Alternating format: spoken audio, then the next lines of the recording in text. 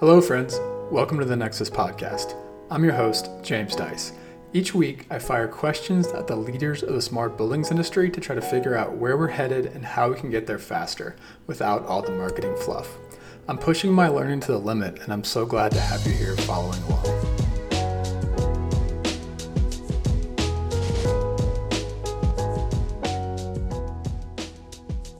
This episode is a conversation with Rob Brimblecombe, Manager of Energy and Sustainability at Monash University in Melbourne, Australia.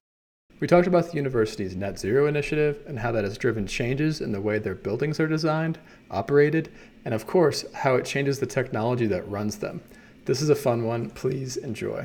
Hey, Rob, welcome to the show. Can you introduce yourself? Thanks for having me, James. Great to be here. Yep, Rob Brimblecombe. I head up the engineering and sustainability at Monash University in Melbourne, Australia. Cool. And can you take me through your background before you got to Monash? Yeah, absolutely. And I guess the reality is that there's not much before Monash in terms of, I actually studied at Monash many, many years ago, but there was a little bit in between. So I guess professionally, I started out in a very different space. I started out in plant genetics, actually looking at how plants manage energy, or at least that's the story I tell. And they are very analogous to buildings, which is, I guess, why I brought it up today. And you might be familiar with the Living Building Challenge. They talk about this metaphor of being rooted in place. And it's a good metaphor, but it's actually richer than most of the story goes in terms of the plants we were looking at. Actually studying tobacco, which sounds a bit strange, but it's a well-studied plant because obviously there's a fair bit of money in tobacco, or at least there was. But the point of the story is that plants generate their own energy. They've got to regulate their own energy. Obviously, they're not generating overnight, just like buildings aren't. And amazingly, plants talk to each other, both through their root systems and through the chemicals they release through their leaves. And they had this incredibly complicated control system where they're always optimizing for growth, respiration, reproduction, and for defense. So I guess the story of tobacco is that the nicotine is actually a poison to stop bugs eating them. So they don't produce a lot of nicotine naturally. What happens is if you chew on them as a bug, or in my case, if you cut the top of the plant off, they send these signals down to the roots and they start producing the nicotine. But the nicotine is incredibly energy intensive, so they don't do it lightly. So I guess it's this really nice analogy for me around plants are generating this precious energy resource. They're trying to manage it for their own requirements. And then when they have to, they'll produce these other compounds to defend themselves. So it's really similar to our buildings in terms of they're rooted in place. Obviously, we can power in from other areas. We're communicating with other buildings. But how do you optimize your resources to get the best possible outcome, in our case, for the building occupants? How do you provide the fresh air, the clean water, the nutrients that our occupants need to be productive? And how do you do it in a clean way that it doesn't rubbish the environment that you live in? So from there, it was an obvious jump into energy management. So I did more the traditional energy management degree, did the solar and wind, and then combined the two and went and did a PhD in artificial photosynthesis. So there we were really looking at how plants capture energy and trying to replicate it. The incredible journey and incredible thing to research, but it turns out that plants are really, really good at it. They've got 50,000 years on us. And the trick that plants do is that they have these incredible enzymes that run hard, generate energy, split water, produce effectively the protons that turn into carbohydrates. We were trying to produce hydrogen out of it, and we could do it. But what plants do is they burn hard and fast, and then they regenerate, which buildings can't do. And I think this is part of the question that you often ask of why is the technology so far behind? But the difference that plants do is that they constantly regenerate their technology, whereas our technology, our solar panels, our controllers are fixed in place for 20 years. Totally. So we're successful in the research. We managed to generate hydrogen for at least 90 seconds before the whole device self-collapsed and needed to be remade. So like I said, it was a fascinating research topic, but really what it came down to was that hydrogen, as it was then, was still 10, 20 years away. And as we know, it's creeping closer, but it's still a bit of a pipe dream or a bit of a moonshot. And I had this pivotal moment, as for many of us do, where I was studying at Princeton and Amory Lovins came in to give a talk and had a dinner at one of the halls there. And I'd been a fan of him for so many years, and all the concepts of tunneling through the cost barrier and that the people are the most important investment in the buildings. But it was just really being there in person and hearing him talk that made me realize that the solutions to all the challenges of climate change and better buildings, they're all out there. It's just good science. But the trick is putting all the pieces together. And it was really that moment that, I finished up the PhD, and then jumped into effectively building management at Monash University in Melbourne, back to my roots where I did my undergrad. And I've been there for the last 12 years, really working on that journey. Very cool. That reminded me of when I was in basically the concept of biomimicry. Is that what they call it? Yeah, the biomimicry concept reminded me of when I was in high school and college. I used to read this blog called Tree Hugger, and I don't even know if it's still around. I haven't read it in a long time, but it's one of those things that like introduced me to all these like sustainability ideas before I knew how the actual world worked and how buildings work and how economies work. And so I just always look back at that time like, oh man, I used to think things like, biomimicry were just the coolest thing. And then when I got into the real world, it was like the real world was so far from being able to make a lot of that happen. Like my first job was at a mechanical contractor, for example. It's like, you can't even say the word biomimicry at a mechanical contractor. So anyway, very cool. And I want to give a shout out to one of your consultants at the university, Kieran, who's a student in my course that kind of gave me some background on all the cool stuff you guys are doing. That sounds like you and Kieran have a weekly debrief after you both listen to the Nexus podcast every week. Yeah, that's it. Poor Kieran, he knows when the call comes to clear the desk because there's a window of time that he needs to. We joke that he's got an app on his phone that he turns on when I call, and it just starts billing against the Nexus podcast. He just puts his timesheet down as Nexus debrief. But certainly whenever those new ideas come in, the new words, the new companies, then I ring him up and say, Kieran, how are we going to do this?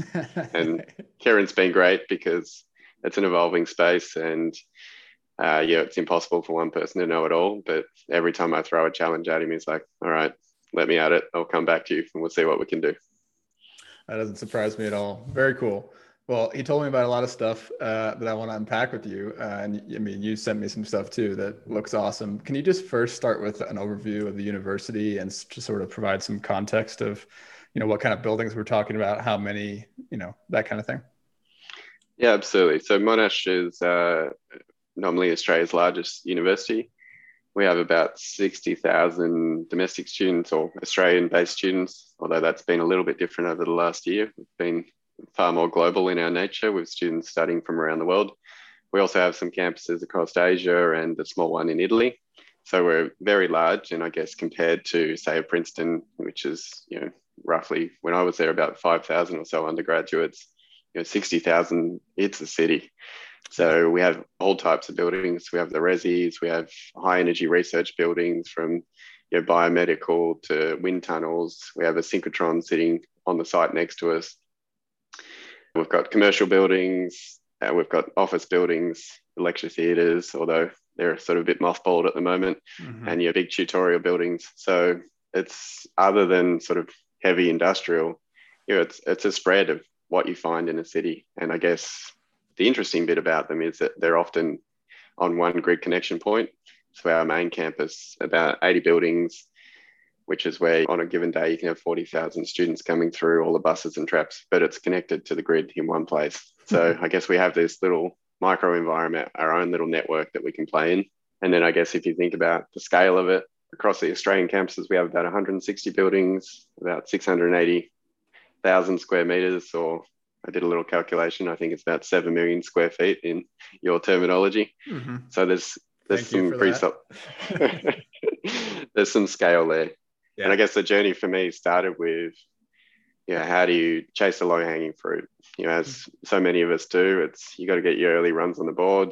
And pleasingly for me, there was pneumatic controls in the space. I went in, ripped those out, put in DDC, and you get that instant 20 to 30% energy savings overnight.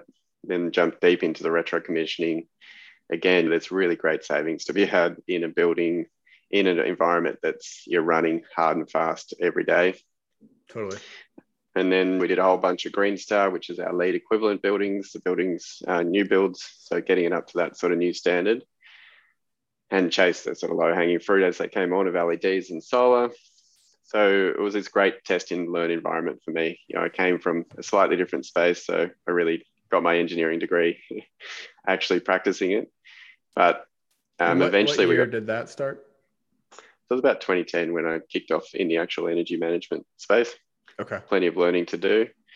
And I guess back then, with the pneumatic control upgrades, I know it wasn't new, but the big thing for us was a BACnet standard. Let's get everything on BACnet, which we'll pick up again on later. But Yeah. so we rolled out a huge amount of new controllers, a whole amount of BACnet, which I wouldn't say we're unwinding, but we're certainly trying to put in its place. And I'm sure we'll get back into that in a bit more detail. Were you at this point, like the term we have in the US is like campus energy manager? Is that what your role was? And I guess part B of that question was, did you guys have like we're setting a 2010 baseline and we're looking for 20% energy savings, or what was it back then? Because we'll talk about what you're doing now in a minute, but what was the sort of impetus for this? Yeah, you've almost hit it on the nail on the head there. That my title was energy and water manager, and we had a 20% energy saving Cool. per floor area or per student load was the kind of goal. So recognizing that universities are heavy energy users, in terms of when you run a lab building, it's never going to be net zero energy standalone with the solar on the roof, because they're sucking energy through the fume hoods and they've got deep freezers and all that sort of stuff. Yep. But yeah, the goal was to bring the energy down and make us more efficient. And it was that kind of first step. So we had a lot of luck in that. And I'd like to say hit our goals. We came pretty close, but by the time we hit the target, we were sort of about 18 or 19%. So well and truly in the ballpark, that enough that people didn't question us and they let us get on with it. Totally. Okay. The other advantage of working for the uni is that we are an education organisation. We've got the R&D behind us. So I had this great opportunity to teach into it as well. So, it's this great opportunity to practice and actually teach into the students, and also this ability to learn, which we've talked about previously, of a lot of commercial entities don't have that opportunity to say, all right, I'm going to try this high temperature oil-based heating system on the roof of the building that's got 200 valves and 5 pumps running through it. That's just horrendously complicated and no commercial real estate manager should ever touch. But because we're a university and we've got the mechanical engineers, we gave that a go. And for the record, don't do it. It's too complicated. Yeah, even if you have the engineers, don't do it. That's hilarious. So I guess off the back of the 20% target, we, again, working with the students, the advantage of students is that you can get them to do exploration work, and that, they're thinking outside the square. So I set the students from my course the assignment as their final year research project. Can we get the university onto 100% renewables? So I said, and don't just think electricity, think the whole thing, because gas is about just under half of our energy consumption. Obviously, boilers are far more inefficient than our cooling systems. So overall, in our climate, which touches sort of freezing and, on a hot day gets up into, the hundreds or up into the 40s for our Celsius. But we have that sort of extreme. It's not as extreme as some of the places, obviously, across the States. But we do have those extremes and then a nice period in between. But still, we have a solid heating load, in our traditional buildings. We're a heating-based climate. So they had this challenge of getting off gas, and they did this amazing assignment, which, when we landed it to the university executive, they were just like, what the hell is this? You want us to jump to 100% renewables and you want us to rip out all our gas, which would have been back in, 2016 or something, where people were talking about it, but people weren't really doing it. Yeah.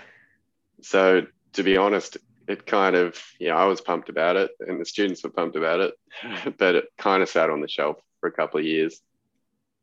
So I went away and wrote a book on positive energy homes and licked my wounds of the university executive saying no. But eventually the time came around again and we got a new vice chancellor, which is the equivalent of our CEO. And she said, climate change is one of the most important global issues of our time. I'm going to lead an organization that's making a difference. And we want to offer degrees that don't cost the planet. So she said, set me a net zero target. And I'm like, oh, here's a nice little plan I presented earlier. But that leadership moment is critical, and you look at those history shows that the leadership is critical. So she came out and said, do this, and we served up the plan in 2017, and she took it to the council, which is the equivalent of our board. And from there, we set the goal of 2030. We wanted to get off gas, and we wanted to be powered by 100% renewable. So at the time, lots of organizations committing to carbon neutral, lots of them committing to 100% renewable electricity, but few committing to really making this transition as a whole. And since then, pleasingly, lots have jumped on board. Not saying they followed us, but I like to think that. Lots of people aiming at it, but certainly a lot of heavy lifting, and hence the 10-year program to get there, to change out all the infrastructure. Very cool. 2 questions. So you just glossed over the fact that you went and wrote a book. Well, tell me more about this positive energy home book. Yeah, so I guess it was, as you know, and as many of your listeners will know, working on buildings, you kind of start with the controls and the kit. Can I make the kit run better? And I'm sure many of your listeners have had a crack at changing set points. And the big lessons for me with changing set points was that you think you've got a deadband of 2 degrees because that's what the building automation system tells you. Mm-hmm. But in the building, it's more like 5 or 6 degrees. Oh, yeah. So we did a program one year where we said, we can save a whole lot of energy, and you can. We worked out about 6% per degree of set point deadband you increase. But when you go from, a couple of degrees deadband and you change it a little bit, the building blows out. Mm-hmm. And you get this, broader range of deadband. So, effectively what I ran up against again and again with trying to tune mechanical systems was, I had single glazed, unshaded windows. Mm. And I don't care how good your HVAC system is. If you're sitting next to that, the radiant heat is just killing the occupant. And then likewise in winter, you've got drafts falling off that window, and the temperature sensor on the wall might say it's perfect, but the person in the room is experiencing something different. So I guess I got really deep into building physics. Okay. And again, teaching it helped me refine it. There's nothing like standing in front of 50 final year engineers and having to know your stuff. So I really got deep into that. I got into the Living Building Challenge and their positive energy or net zero energy buildings. Bullet Center was my hero for many years there. And I guess effectively said, all right, there's a knowledge gap here for me, and let's put it into a book. So lady Cara Rosemorrow from New Zealand, who's a passive house guru, her and I wrote the book about how you do this for homes. And homes are low energy density. You have 3 or 4 people in this huge space. You've got plenty of roof space. So if you create a home where you're managing your moisture, you're creating a comfortable environment for your occupants, and you're pumping fresh air in, which is critical. The idea of pumping air into homes is still a strange concept for most, but mm-hmm. She did her PhD on air quality. So she had all these graphs of just diabolical CO2 levels in bedrooms and all these things. So it really came together for us. If this is where we spend our lives, we got to put this information out there. And I guess it was the home is a simpler approach. So we started down that path and, had this wonderful experience of writing a book. And it really set the tone for how we approach buildings at Monash from there. And I guess after that, we started the big challenge of trying to build passive house at scale. Homes are complicated beasts, but they're nothing like a big, complicated lab or teaching building or office building. Right. Actually, the forward of the book is from the guy who ran the Tree Hugger blog.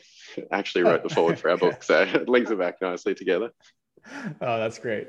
Oh, so my second question was how you're defining 100% renewable. Does that mean you're able to produce or purchase offsets, or is it 100% renewable electrons coming directly to your end uses? Yeah, great definition. So what we defined as is net zero, and Cara, my co-author, always hangs it on me for net. She's like, net doesn't work. If everyone does net, then the grid doesn't work. But how do you explain to people? So we needed a tagline. We needed something that we could stand behind. So we went with net.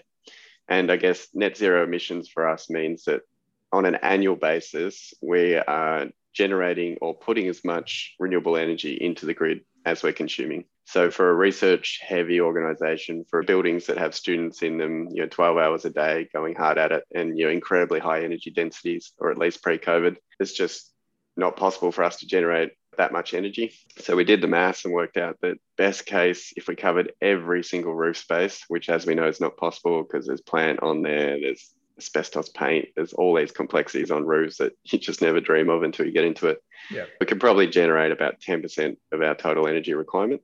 Wow. So the big balance of it is get as much out there as we can. We've got about 4 megawatts of solar on our rooftop now, but the balance is through a wind farm in Victoria, which is the state we're in. So we've got about roughly 30 megawatts of effectively leased wind turbines, where basically the generator there, obviously there's a company that runs it, RES, that runs the wind farm, but we effectively own the electrons, which we sell back into the grid, and then we retire the renewable energy certificates, or at least a portion of them, as we transition up to renewable energy. So there's two parts to net zero of you've got to generate enough renewable energy, either directly or indirectly, to cover your loads, and then you've got to get off the gas. And in our case at this stage, based on the technology, make everything electric. I'm very open and happy to have the arguments that will come around the role of biogas or hydrogen in the future. But right now, you just can't beat a high efficiency heat pump. Totally. I actually thought of the third question I had before we kind of dive into the more of the specifics here. The students that wrote that plan, back in 2016, what are they doing now? Are they doing cool stuff? They sound like some smart people. Yeah, they were absolute pleasure to work with. So they've gone on to great careers. One of them works for Arup. She was doing all sorts of great environmental studies around them. And I think last time I checked into her, she was over in Wales, working over there on this type of work. One of them I selfishly held and kept for many years, and he helped me develop up the whole Net Zero program. Tim Hoban, absolute gem. And Tim's ability for me to throw something out there at him and he'll go, I'll give it a go. Blindly ignorant of how hard it was, but he's like, he didn't know. So he just got on and did it. It was an absolute winner. He's now at the City of Melbourne helping with basically them on their journey now, which is a really great outcome. Great. And then the other lady, Jo, she went on and now she's working in the traffic and roads development across Melbourne. So a really successful engineer in her own right now. So awesome. Getting a little emotional, but as you would be experiencing with your courses now, seeing the students that you influence go on and do great things is really pleasing. Yeah, definitely. It hasn't quite, I think of it like a snowball, hasn't quite snowballed enough to that point yet, but there's a couple of early indications with our course that's, I'll probably be tearing up here soon. Cool. So I want to talk a little bit more about the Net Zero initiative. The people that are waiting for the normal technology discussions, we'll get there in just a minute. So you talked about sort of procuring the PPA of the wind farm. Let's talk about eliminating gas. Like, how are you approaching that? Obviously, for a new building, it's a design problem. I think more of what I'm wondering about is, let's just unpack new buildings first. I'm assuming it's, like you said, air source, water source, heat pump approach for heating. Is that the approach? Yeah. So as you say, new buildings much easier. And we were lucky that at the time we announced, the university was going through a building boom. So I had a whole series of buildings that I could crack this nut with. So we've now got 4 at scale buildings. And when I say at scale, we've got a teaching lab, we've got a very large education building, we've got 150 apartment resi college and a 5-story office building that have all been built to all electric, and at least 3 of them built to the Passive House standard 2 with certification. So it was just this really lucky time where we got to explore and frankly got to transform the industry, because no one was building like this, and engineer after engineer said, no, you can't do it. I'd find these case studies from around the world and I'd find the engineer that had done it, and I'd join the dots and say, they can do it. Why can't you do it? So I'd really set this challenge. But I guess the Passive House standard, comfort first. And for those people who aren't aware of it, or think that maybe it's just a quirky German standard, I like to root it back into the physics. The whole premise of Passive House is that you need air to breathe. As we all know, good air quality. So they work out how much air you need per person per hour to do that. And then effectively, the rest of the design is built off that. So basically for a home, you need about 30 cubic meters per hour. Sorry, I don't know what the translation is. Okay. And they say, okay, you've got to deliver that somehow into the home. And that's your energy budget for heating and cooling. So the amount of heat that you can squeeze into that 30 cubic meter of air is how much energy you should be allowing yourself for heating and cooling. And then design back your building envelope so you can achieve that. Okay. I think that's 15 CFM. And just math in my head real quick, I think that's 15 CFM for US-based people. Thanks for the translation. So then, and you've got to create radiant environments that are comfortable. So you're making sure your surface temperatures aren't dropping below a certain temperature. So you're not getting the cold experience of sitting next to a window, and critically, so you're not getting condensation forming, which leads to mold and, obviously degradation of indoor environment quality and the degradation of the building itself. So if you think about that from a passive house point of view, you are getting right down to very low heating and cooling requirements, which makes it much, much easier to electrify your building. Okay. So that's kind of where we started. Get the envelope good and then reduce your heat loads. That doesn't help you if you're running an anatomy lab and you need to flush the building full of air all the time because you need to flush out the formaldehyde or whatever it is that they use to embalm bodies and such. So I guess where we got to was looking at all the different tricks that you can do to reduce that heating load. So heat recovery ventilation, it's sometimes questioned as, is the economics there? We're finding that in our climate on an annual kilowatt hour basis, it's probably not. But on a peak demand basis and on that keeping people comfortable, easy, and reducing your chiller size, reducing your heat pump, it's worth it. So I guess getting to the heat pumps, if you reduce your heating load, and in our case, we've got one building where we actually don't have any active heating anymore. We just use heat recovery. We use the occupants of the building to do so. And I'll touch on that again in a moment because it's had its challenges. Okay. But get your heat load down and then use your heat pumps. And again, in our climate, air source is a good option. We don't have, on our sites, we don't have a good groundwater base. It's too deep down. So we haven't been using geothermal, but I've seen really great examples up in North America where tap into the ground and you've got a really good source of effectively heat for your heat pumps. But heat pump technology, as we know, is far more efficient than a boiler, that can run down in the sort of 60%, whereas these things have got that COP up in the 2.5, 3, depending on your temperature range. And I guess what we've found is that with the right refrigerant, these new CO2 heat pumps and those type of things, especially for domestic hot water, it's been relatively easy once you get the engineer convinced to do it. And I guess the other challenge is that it's a different control strategy. We all know about split systems that can go back and forwards, but when you're talking about a full commercial scale heat pump on the roof and switching between heating and cooling and buildings that want a bit of heat, a bit of cool at the same time, dual duty on that plant, you've got to think it through. But it's all very doable. And I guess then jumping to what I'm imagining the second part of your question is how do you do it for the existing buildings, which the new buildings were easy. Like I said, we almost don't heat them. They heat themselves from the inside and you just manage the heat load. Basically, you're extracting heat. And in the Resi College, which hit Passive House Standard, like I said, it does most of the heating itself. It's been incredible to watch that building perform. The temperature variations in it on a sort of 24-hour cycle, a few degrees, if that, a few degrees Fahrenheit, a couple of degrees Celsius. And the empty building drifts very, very little. So the physics works, basically, no surprises. And we found in the winter months when the students go, we have about 3 or 4 weeks off in the middle of winter where the students go back, visit their family and stuff. So the empty building became a problem for us because we no longer had our heaters, being the showers and the humans. And we found that we put about 5 panel heaters that you just buy from your local appliance store around the building. Okay. And it heated the whole building. It was incredible. Wow. Okay. So and you my turn everything off, seal everything mechanically, and then just turn some, all right, plug them in the wall. Well, even we were pumping fresh air through the whole time because there were still students there. So, but just that little bit of heat top up was enough to keep the building comfortable.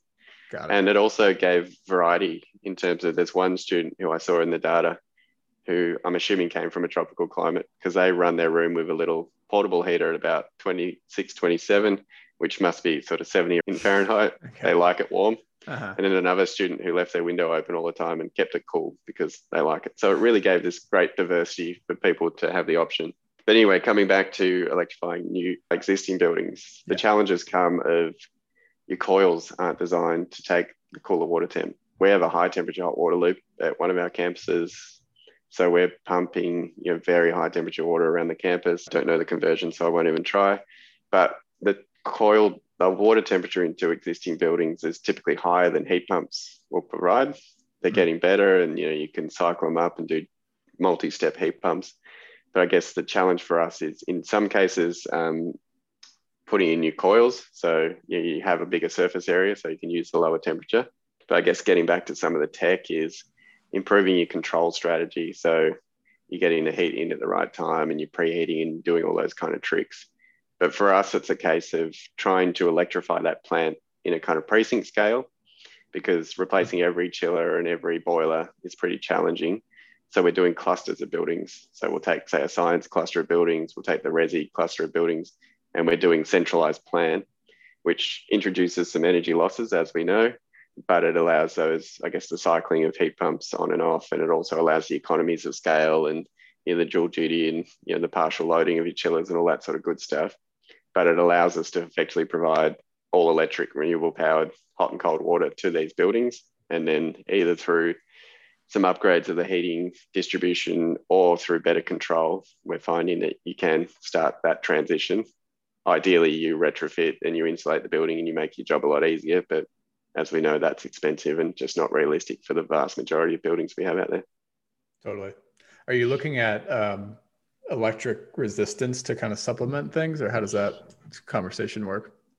I'm going to guiltily admit that one of the things I did when I started in energy management was ripped out electric resistant heating and put in gas because it was lower carbon. That's what you did 10, right. 12 years ago. Yeah, I've done it too, just so you know. We're on the same page. We're both guilty of that little gem.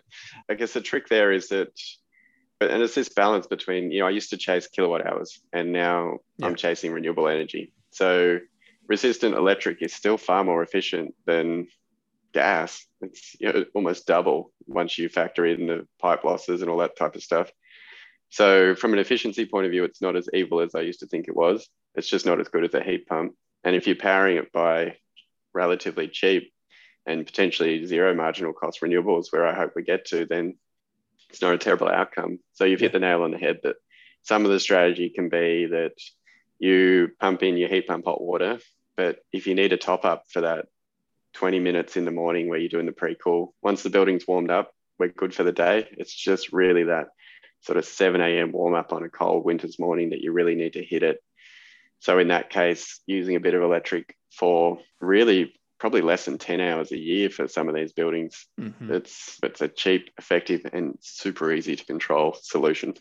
So again, I argued in the book with my co-author. She's like, "What's wrong with resistance?" I'm like, "It feels wrong." And she's like, "But you're only using 100 watts to heat a whole house. So what's the big deal?" Who cares? Yeah. In the passive house case. So yeah, we're playing in that space.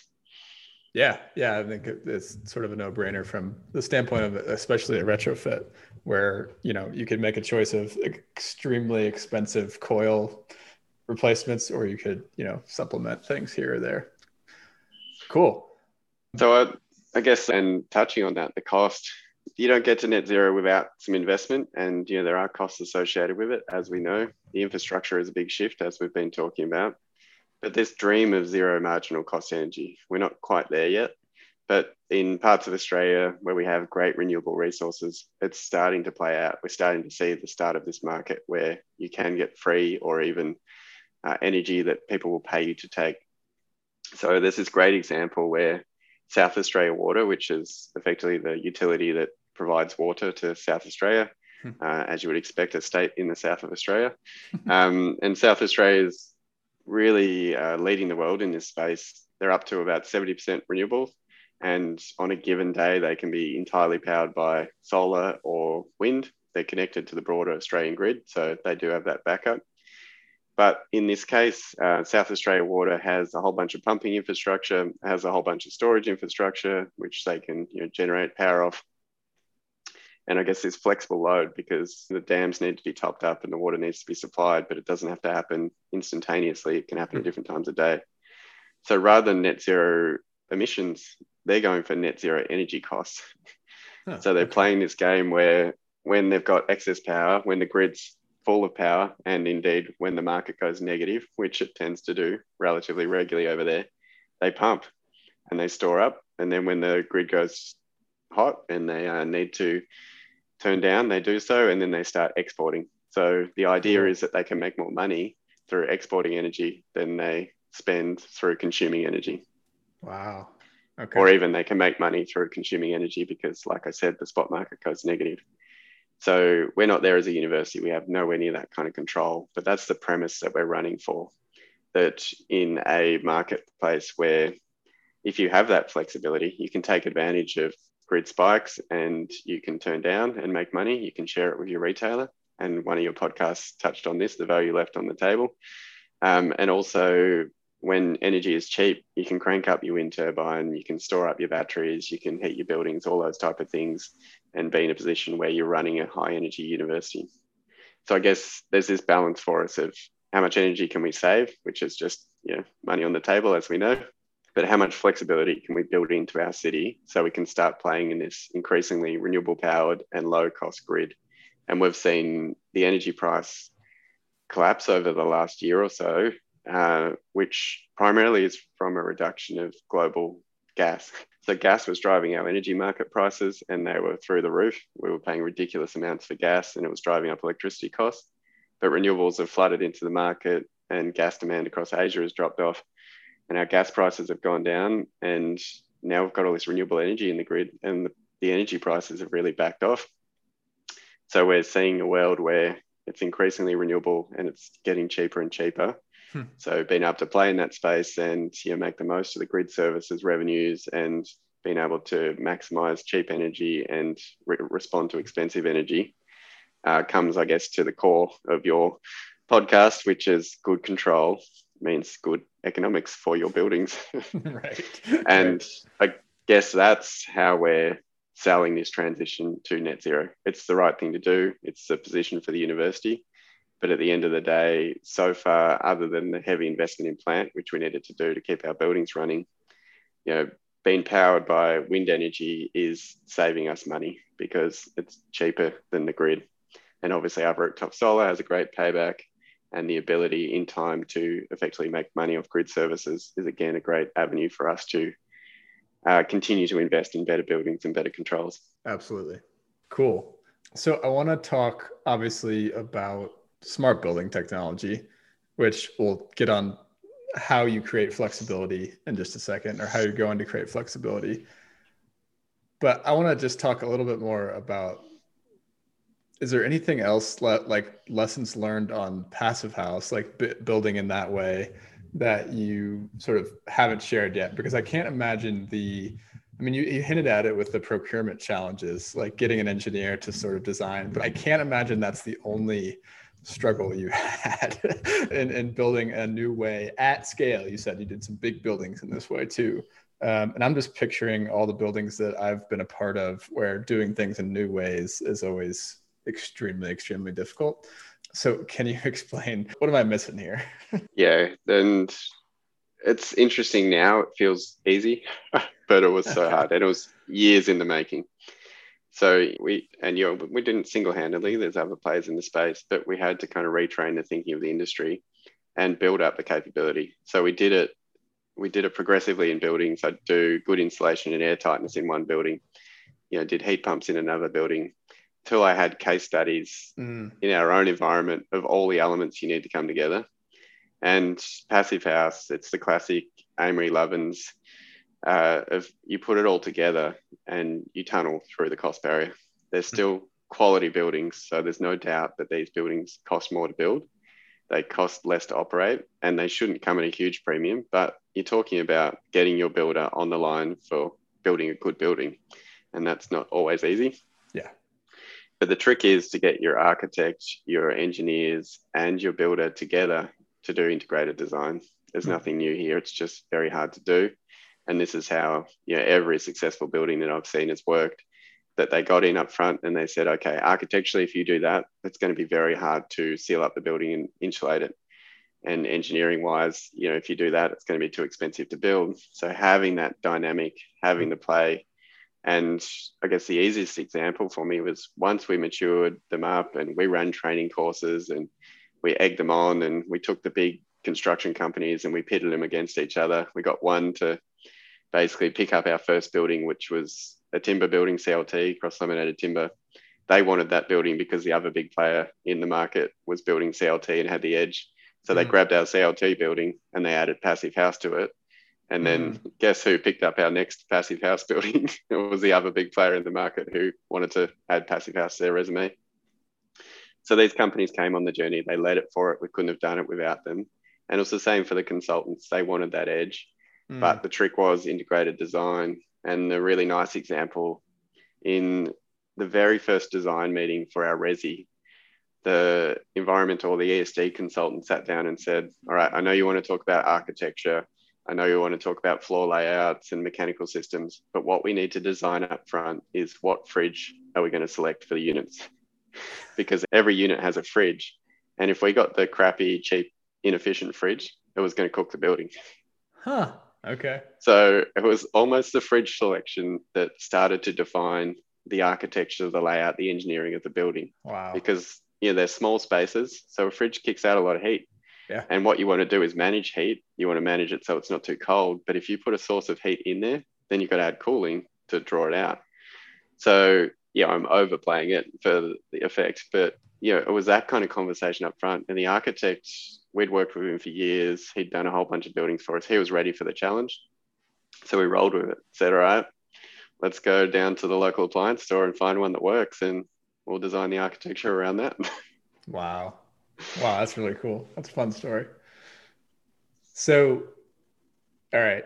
So I think that kind of is a good segue. It's super insightful. Also a good segue into smart building technology, because I think if I had to sort of categorize like where we're at right now as a smart buildings industry, I think it's now like people are now wanting an edge by like design firms, general contractors, developers. The edge is now in the technology as well. So super efficient, super energy forward, but also super technology forward as well. I think that's going to be the competition line moving forward. Before we talk about the actual technology, though, I want to talk about, and this kind of gets at what you just talked about, it's sort of your role as the champion of technology for the university. So it's not just the energy champion. It seems like it's becoming the technology champion as well. And this is a core piece of my course. You and I haven't talked about this, but it sort of underpins each lesson in the course, which is here's the mindset and here's the role of the champion in overcoming the obstacles that our industry is so good at creating. So can you talk about your role in getting this program off the ground? Yeah, that's a good segue, because I guess where we got to with these great buildings is you basically make them as passive as possible. The systems are super simple. We've got a bit of trim heating and cooling, and we've got a ventilation system, which are much, much easier to control when you full on VAV and all these reheats and dehum and all that sort of stuff, which is important but challenging. Mm-hmm. And I guess we got there through that integrated design. So my role in that process was to not be an expert in anything, but to know enough about every single little bit that when the architect said something, I'm like, this is how you do it. And it helps, like it's a throwaway line, but when you wrote the book, you can sit at the table and say, this is how you do it. This is where we've done it. And then they can't, come back and say, oh, you don't know what you're talking about. And most of the case, I didn't know what I was talking about, but it was just that confidence enough to say, you should go and learn this if you don't know it. And for me, it's the same in the smart building space. We very quickly hit the wall of, we had these amazing buildings, but I still needed to commission. I still needed to retune them. Just because they were these world-leading buildings didn't mean that the BAS system was any better than any of our other systems. And this is frankly where we fell down on these things. And we had this great opportunity with one of the buildings. It's an education building for IT and engineering. Mm-hmm. And the academic said, we want to use the building in our teaching. We want to show how it works. We want to expose the control. I'm like, brilliant, let's do it. But the journey to find all the systems, the journey to understand how we could expose that data, make it, available, make it usable, make it useful for teaching and research was very, very hard. And I get into this space of, we have these systems on our campuses and in our buildings that no one in the university actually understands and potentially doesn't even know they're there, because the contractor comes in, they install some control circuit for AV or for a lift or some special little camera in a corner that does something, and then they leave and we have no idea what it is, and it's all proprietary, it's all locked up. So I guess the role of the champion is to... You're right. It's got their sticker. You can call them if you want to figure out what it is. Yeah. Yeah, but the call itself costs $100. Exactly. So it's getting that understanding together and getting people to view it as a system for me. It's the same with the building. It is a system of heat flow. The controls are the same. And I guess the big hurdle for me was I had no IT background.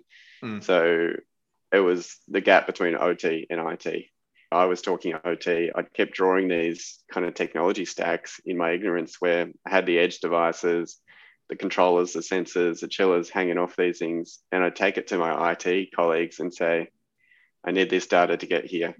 And basically anything below the IP kind of layer, as I call it, they were across servers and where it needed to sit. And is it on AWS? Is it on-prem? All that sort of stuff. Great.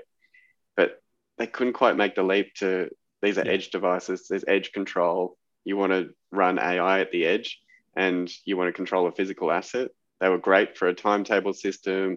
They were great for managing enrollments, all these platforms that are native in the cloud. But where it blended with OT was a big challenge. And frankly, this is where the podcast has been brilliant for me, because it's allowed me to lift up and to pick up the language to start communicating better with these people.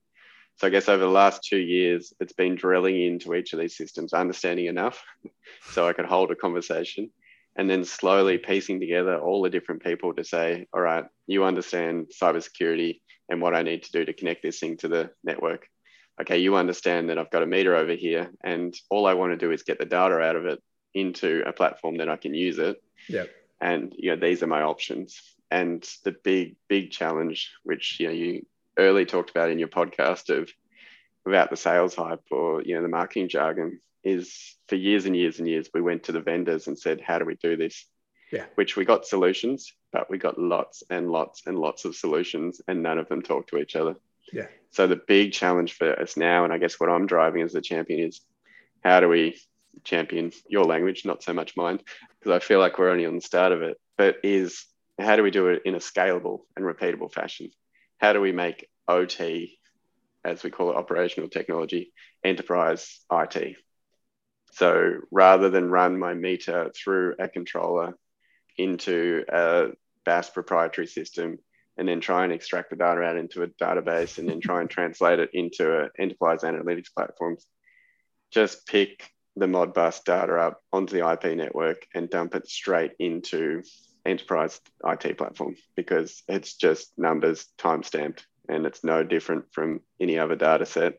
Yeah. But I've never had it there. Like, I've spent years and years and years extracting data from the controllers because it was too hard to get it out of the database, and years and years and years of trying to backfill gaps in the data because the controller turned off because power loss or someone was servicing it. It's just not good data management, but I had no idea we were doing it so wrong. Oh man, that gives me fond memories of early in my career. Lots of exports from Metasys and spreadsheets, and plugging directly into a data logger to get the meter data, all that fun stuff. If you've got one building, that's fine. But if you're trying to manage a portfolio and you're trying to scale, and this is the opportunity for us, and this is the machine learning and AI opportunity, that we want to do it at scale. Totally. So you guys have like a separate IT group, and then you have your facilities group, and do you sit in the facilities side of things? And so you're kind of bridging that gap a little bit? Yeah, spot on. So we have an IT division and we have a property division, and eventually I annoyed the CIO enough that she agreed to appoint someone across our two divisions. So now we have this incredible lady that used to work in IT, worked for Huawei for a while, so she really gets this space, and she's half IT, half property. Oh, okay. And she's the translator. She finds the right people on each side and she brings them together and says, you need to do this. And she's just been brilliant. Love that. Love that. Yeah, that's part of what I feel like the champion doesn't necessarily need to be that person, but they need to have people in places like that they can go poke, essentially. Hey guys, just another quick note from our sponsor, Nexus Labs, and then we'll get back to the show. This episode is brought to you by Nexus Foundations, our introductory course on the smart buildings industry. If you're new to the industry, this course is for you. If you're an industry vet but want to understand how technology is changing things, this course is also for you. The alumni are raving about the content, which they say pulls it all together, and they also loved getting to meet the other students on the weekly Zoom calls and in the private chat room. You can find out more about the course at courses.nexuslabs.online. All right, back to the interview. Very cool. So you've talked quite a bit about access control and meters and building automation systems. So I'm wondering, before we get into the sexy technology, let's talk about the old silos, right? So given the fact that you guys are going where we're about to talk about you're going, driven by these net zero goal, you've probably realized, like you just said, like it's difficult to get data that you need to be able to optimize systems. You need to be able to hit these goals. And so what have you had to do from the standpoint of your contractors and your existing systems to make the data useful? Yeah, so it's, again, one of those pivotal moments was we sat down with one of our building automation vendors, a local company, Independent Automation. They've been really great in terms of exploring this journey.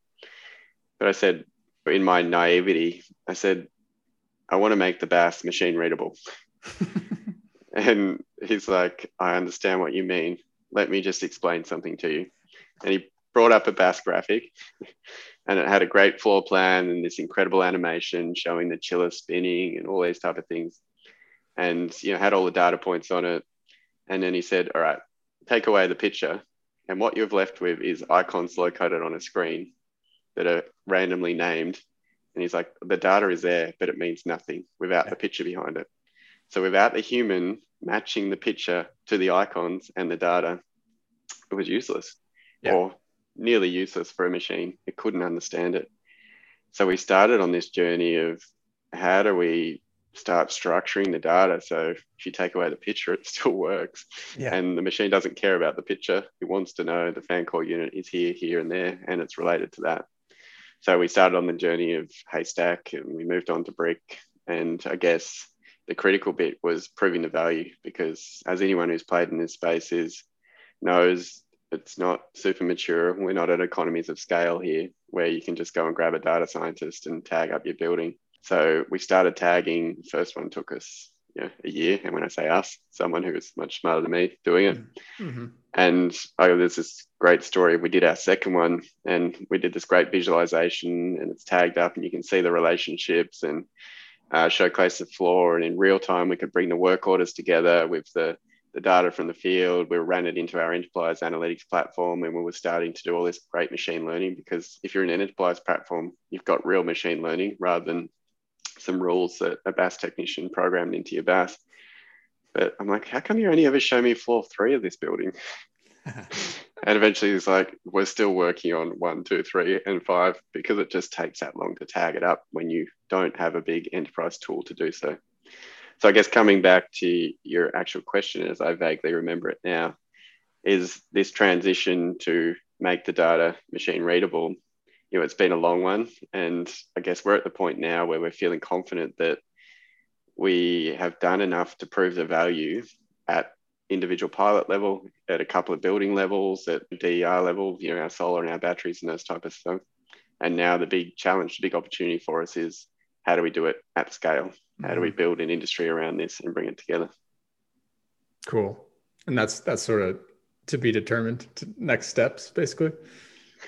That's the challenge that is right in front of us now. I've got some pretty solid ideas of how I think we do it, but I guess being on the passive house journey, being on the electrification journey, the biggest thing I've learned is you need enough confidence to move forward, but don't think for a second that you've got the answer because you need to keep learning every step of the way. You just need to know what you're going to do next and know where you want to get to. That's another champion mindset. I love that. All right. So you sent me this document. It is I don't even know what the platform was. It's like a note-taking platform. It's in Miro. And I only say it because we're all working virtually now, and Miro has been an incredible platform for us to whiteboard and stitch ideas together. Yeah, absolutely. I think I'm going to start using that. So can you explain, first of all, what is the name of this thing? And can you explain what it is? Yeah, so I guess I talked about having to map out all the different systems. And, I talked about that education buildings before. I started chasing down, and Kieran did a huge amount of work for us here, mapping the different systems. And Kieran dutifully wrote out this diagram that showed all the systems and exactly how, he would present it as someone from the BAS world. And I put it in front of the IT people, and it didn't make sense to them because they view the world very differently. Think about it as a virtual whiteboard. We started mapping out these clusters of information and where they sit. Very high level, we have at the top what we call the sort of the common building data layer, or data clearinghouse is what we're kind of aiming for. We have all the ubiquitous building data. So this concept of energy data, which we know is in every building and is relatively easy to get if you do your homework. And it tells you a lot. It can tell you whether, a fan's failing. It can tell you whether people are comfortable because you can see how much cooling and heating you're using. It can tell you occupancy levels. There's so much richness in the energy signature if you have the right tools to use so. Then there's things like Wi-Fi, things like weather, car park occupancy, these things that give you predictions around how busy your building's going to be. Do I need to start ramping up? Timetable bookings, all those type of things. So data sets that are common to every building is what we're trying to pull together at, I guess, a campus level, or as I call it, the enterprise level. So it's kind of sitting at the top of this diagram as we're drawing it out. So imagine kind of a cloud up there. The idea is to get that data together, normalize it against space, because space is what it's all about. This chiller, this energy, this Wi-Fi, this WAP, they all relate back to this room or this space. So space is the index, and obviously time. But you have this concept of this sort of smart platform at the top that ideally then you can start to plug into the cloud. So, there's a whole bunch of cloud providers out there, but as we know, for anyone who's tried it, getting your data into their world is a challenge. And ideally you want to make it as easy as possible. So you kind of get into ideally a plug and play environment. So rather than doing a major data transformation every time you want to try a new vendor, the data is there, it's already organized, and it's a relatively simple transformation to start using their analytics or their new AI or whatever it is. So I guess that's the kind of data clearinghouse that sits on top of everything that, at a campus level looks over it. And I guess once you add intelligence to it, you can kind of think about as the brain. And then sitting underneath that, you have these different elements that make up a campus. Wi-Fi would be used to do what with? Count people? Yeah, proxy for occupancy. So it's terrible at counting individuals, or at least it's challenging to count individuals because you get into a whole bunch of privacy concerns. And there's bleed. You can pick up people across buildings and all that sort of stuff, and then people bring in 4 phones one day, and you get Someone's got an iPhone and an iPad and a laptop, and exactly. So, but it gives you a proxy, and that's what we need for buildings. We need to know relatively how busy is the building. And last time I saw this many devices connected, I needed to crank the chiller at this type of range or whatever it is. I see. So Wi-Fi is a really useful proxy. And I guess we've seen, particularly through COVID, that it's been really useful for understanding social distancing, the scheduling, and understanding, I guess, the relationship between occupancy and buildings. And anyone who's been looking at their buildings knows that you can only, with a traditional BAS system, you can only turn your building down so much and keep it open. So we had this example where we had students come in for exams, energy went up, the Wi-Fi correlated beautifully, the data was great. And then the students went away, and and still 80% of the energy was humming away in the building because we just couldn't turn it down partially. It's kind of on or off because that's how the building's been designed to run. I see. So I guess using those different proxies to be able to predict, if the car park fills up by 9 o'clock, we know that the library's about to get smashed. So we start to turn it up is the theory. We are not there yet, but that's the kind of premise of bringing this common data set together. I see. Cool. And you mentioned tools for analyzing energy profiles. Are there any that you would be able to say out loud, or? Yeah, definitely. And James and I had a quick chat about probity and procurement, but in this case, it's relatively public. We've done a trial over the last 18 months with NG and C3.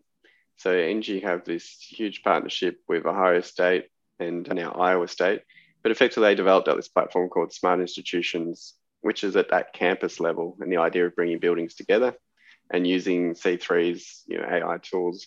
Effectively, you can feed the data up, and they can do that energy analytics at campus scale. They can do the forecasts. They can look for the anomalies, track your plant and stuff. And there's a whole range of other companies, of course, out there that do it. This is just the particular partner that we're excited about and have been doing the trial with. But I guess it is that high level vision and the intelligence that you can put at that kind of brain level of the diagram. Got it. Cool. All right, proceed. So then sitting underneath that, we have the different elements that make up the campus. So we have the buildings themselves. So imagine a collection of smart buildings. And at this stage, we're primarily working in Niagara or N4, and we're currently doing a massive migration, as we call it, from Envision, from Continuum, from the many different systems that we managed to collect over our BACnet years into our system. We thought that if it was BACnet, then everything would seamlessly stitch together. We were so wrong. So I guess we're doing Niagara either native into the building or overlays. We're doing virtual Niagara overlays over Envision and Continuum in some cases. But effectively, you have this collection of smart buildings sitting under this common data layer.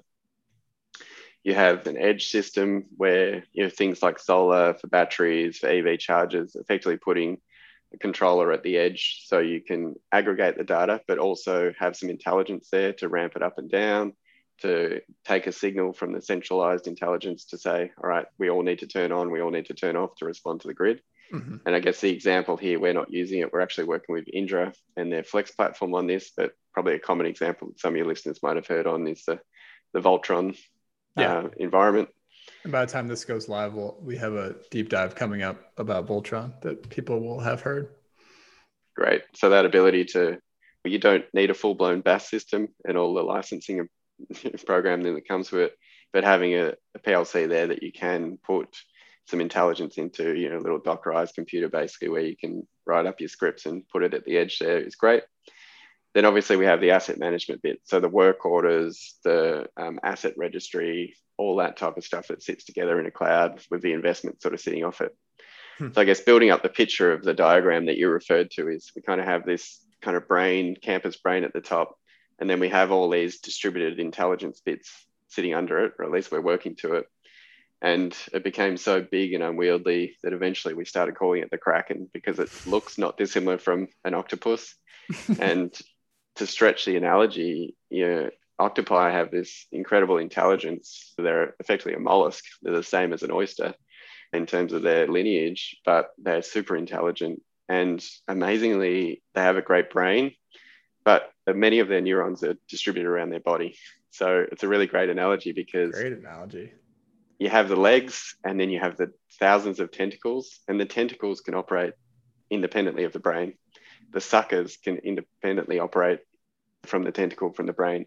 So it's this organism that's incredibly smart that has this distributed intelligence. And that's kind of how we're viewing this diagram and our campuses, that you have this central bit where decisions are made for the whole and the collective, but you also allow the tentacles and the suckers to do what they need to do at the edge to allow the overall system to work well. And I guess the stretch of the analogy is that someone dropped this on me the other day, which was really nice, that the other thing octopi can do is if they lose a leg, they can regrow one. Okay. And in this smart building world where things are learning and we're evolving, we make mistakes. And there's stuff that we're shelving. You've talked about it before, mothballed intelligence, or the concept of analytics on the shelf. There's a whole bunch of stuff we've done that, we're undoing now. We're re-emerging and regenerating. So it's become very fond, and certainly it's been picked up enterprise-wide that the Kraken. We're working on the Kraken. Working on the Kraken. Oh, that's awesome.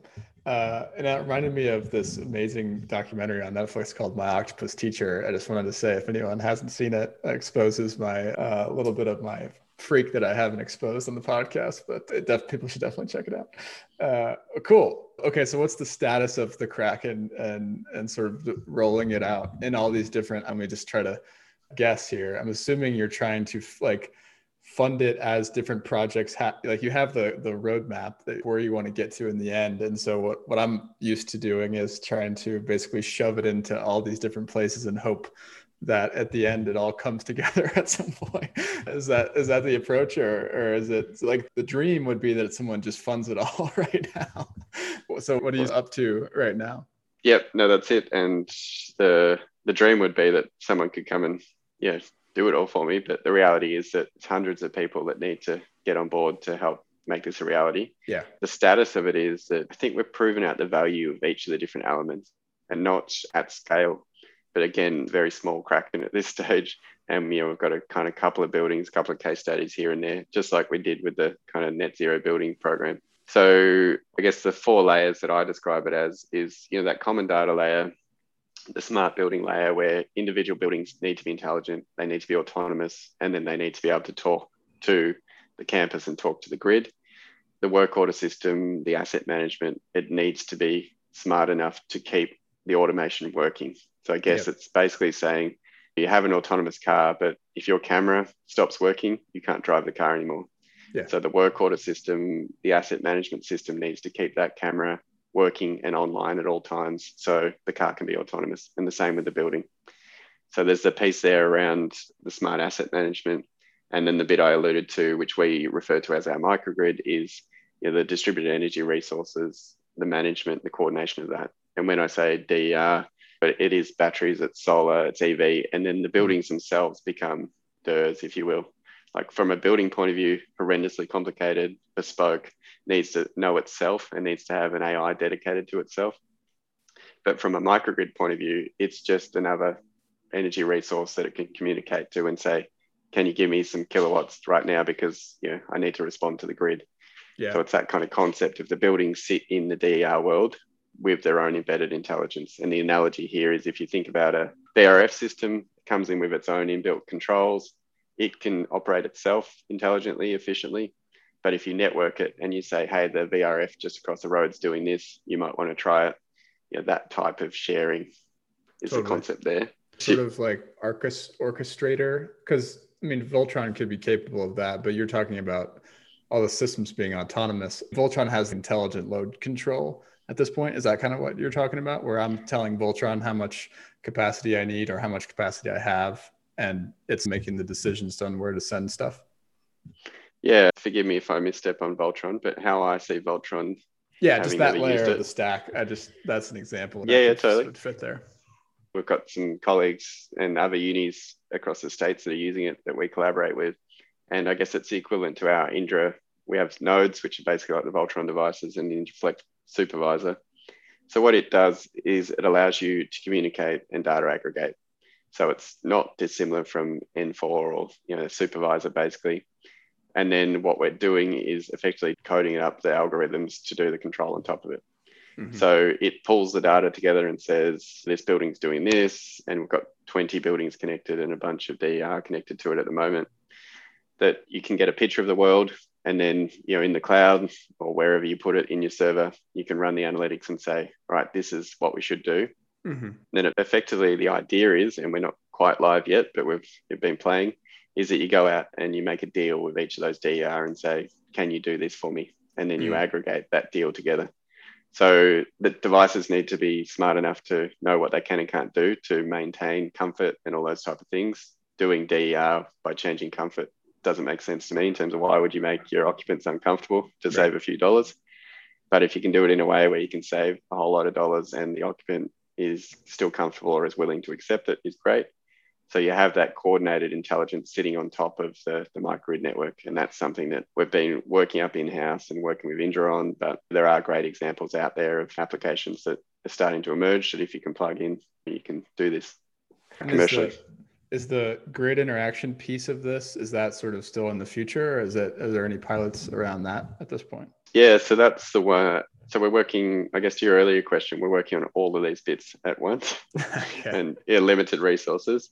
But the grid interaction, we were hoping to get the trial up this summer, but we've had a really mild summer, which means that we haven't actually had a lot of peak events. And that last 10% of integration is always the hardest bit. Totally. But I guess we have a retail agreement in place where if we get a peak event and electricity spikes up to $1,400 a megawatt hour, then basically the deal we have with our retailer is if we can save a megawatt hour, they'll give us half and they'll take half. So basically it reduces their exposure and we get the money as well. We get the other half of it. So the idea there is that by aggregating, we have the signal from the market, which is kind of coming from that common data brain bit that we can see, okay, there's a peak event coming up, the market calls for demand response and we discharge our battery or we turn down or we crank up whatever it needs us to do to start to help the grid, and in doing so, save ourselves some money. But I guess the bigger goal there is the more flexible our buildings are, the more renewables we can accommodate in our grid, and the quicker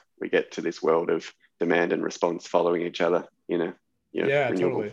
So are you thinking about like sort of tracking and quantifying flexibility in any way? And do you have a like theoretical maximum flexibility and kind of where you're at right now? How's that work? That's exactly what we're working on. So a battery is easy because it comes out of the box and says, this is how much flexibility I have. Yeah.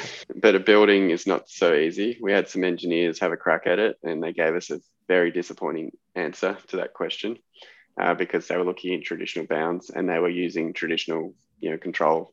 So this is where we're starting to look at products. You've had them on the show, Brainbox AI. We're talking to them at the moment, amongst a bunch of others, but they're working on this concept that if they can predict 2 to 3 hours into the future for chilled water demand and the airflow, then they can start to say, well, I'll start pre-cooling, or this is how much flex I can bring into the building. So I guess where we're at right now is not quite there. We're looking to trial those in the next couple of months. But what we're doing is kind of manually testing the buildings with our talented BAS technicians to say, if I pull this lever and I push that button, how much flex can I get before the building starts to squeal? And we're bringing in our behavior change researchers and to engage with the occupants to say, well, what are you prepared to endure? And we don't want them to endure much, but effectively we need them to be cognizant of what we're doing and basically use them as the test environment to say, how much flex can you pull out of a building? So we can answer the question that you asked. The typical building can shed comfortably 10 to 15% of its demand for half an hour, or if it's 2 hours and it's only 5% or whatever that is. And as we know, every building is different. So we need to tune that response to each. Right now, we're kind of selecting from a program to say, based on the response we need from the grid, we'll take program 1, 2, or 3. Yeah. But the goal is to allow the intelligence of the building to say, I can give you this much if you do this for me. Cool. You guys sound like such a great partner for someone like Brainbox or other startups that are trying to get these newfangled technologies off the ground. You guys sound like such an amazing client, which would be fun to work with you guys. Yeah, I want to pick up on that because absolutely. I agree with you there, James. But this is what we're doing this year. So I guess we've got a couple of buildings tagged up in brick. We've got 20 buildings loosely tagged in Haystack to interact with the microgrid piece. Mm-hmm. We've got our workflow system and some of our buildings connected into our enterprise analytics system, so we can start to do the asset tracking and critically making sure that when a work order is issued that it's actually fixed, track the data after it's fixed rather than just pay the ticket. So we've got the bones of it. We know we can't scale on our own. So we've got to call out to the market right now to say, come and work with us to do a test and learn. So the goal for the next 6 to 9 months is to test and learn these applications, these data structures, and say, we've seen enough that we know there's value here, but can we really stitch it together? So the call out there is to companies to help us scale our data model. How do we scale, the tagging? How do we make that more efficient? How do we make the buildings more flexible? How do we make that DER piece work? And, like I said, we've trialed it all ourselves, but the goal now is to allow the market in and say, if you've got the idea in the will, come play with us. We're trying to create this innovation environment so we can help solve this and help other people follow and help other people come in and say which bit worked and which bit didn't work. And we'll do the bit that worked. And as a university, we'll take the hit and the learning because that's what we do, R&D, on the bits that didn't work. I love that. Obviously, that's a great announcement to make on the podcast. So hopefully you get some people reaching out to you, which I'm sure you will. Cool. All right. So besides that piece, that exciting development of all these Nexus nerds that are about to reach out to you, what else are you looking forward to this year? So a big thing that's been wonderful, and I'm sensitive about it, but off the back of last year, homeschooling and all those incredible experiences that came along with lockdowns. Australia's in pretty good shape. We're an island, so we've contained it. In many cases, there's Australians that can't get back yet because the borders are pretty tightly closed, but we're almost COVID free. We have these little outbreaks, but it's getting back to normal life and getting back to using buildings properly and the learnings that come from it.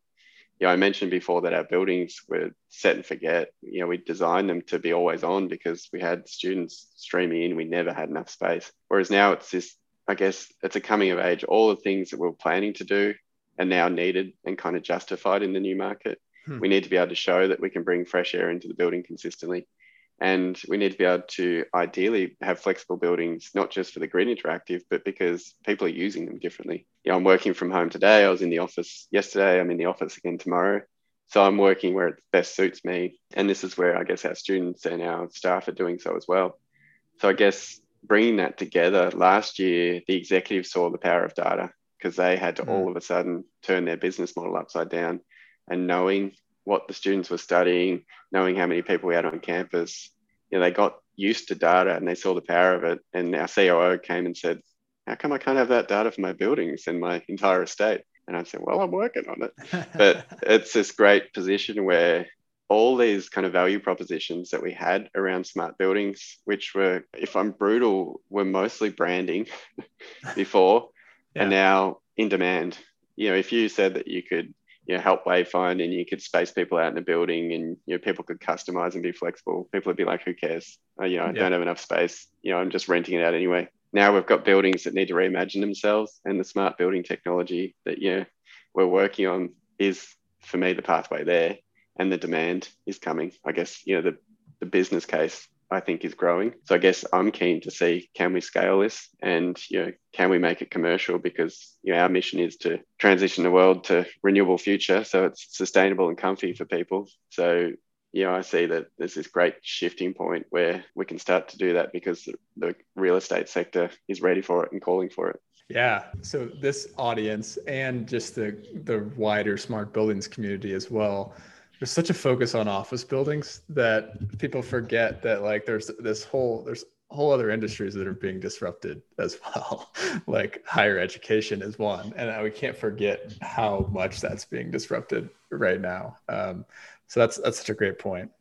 Well, cool, Rob. This has been super fun. We talked about octopi and a bunch of other topics I didn't expect to talk about. So thanks so much for coming on the show and sharing your insights. Wonderful. Thanks for having me. It's, you get down in the details so often that it's really nice to pull up every now and then and remember what the whole point of it is and see it from that sort of helicopter view. So likewise, super fun. And certainly thanks so much for the podcast. It's helped to shape the journey we're on. And I look forward to the upcoming episodes as we continue on the journey. So keep up the good work is, I guess, what I'm saying. Thank you. All right, friends. Thanks for listening to this episode of the Nexus Podcast. For more episodes like this and to get the weekly Nexus newsletter, which, by the way, readers have said is the best way to stay up to date on the future of the smart buildings industry, please subscribe at nexuslabs.online. You can find the show notes for this conversation there as well. Have a great day.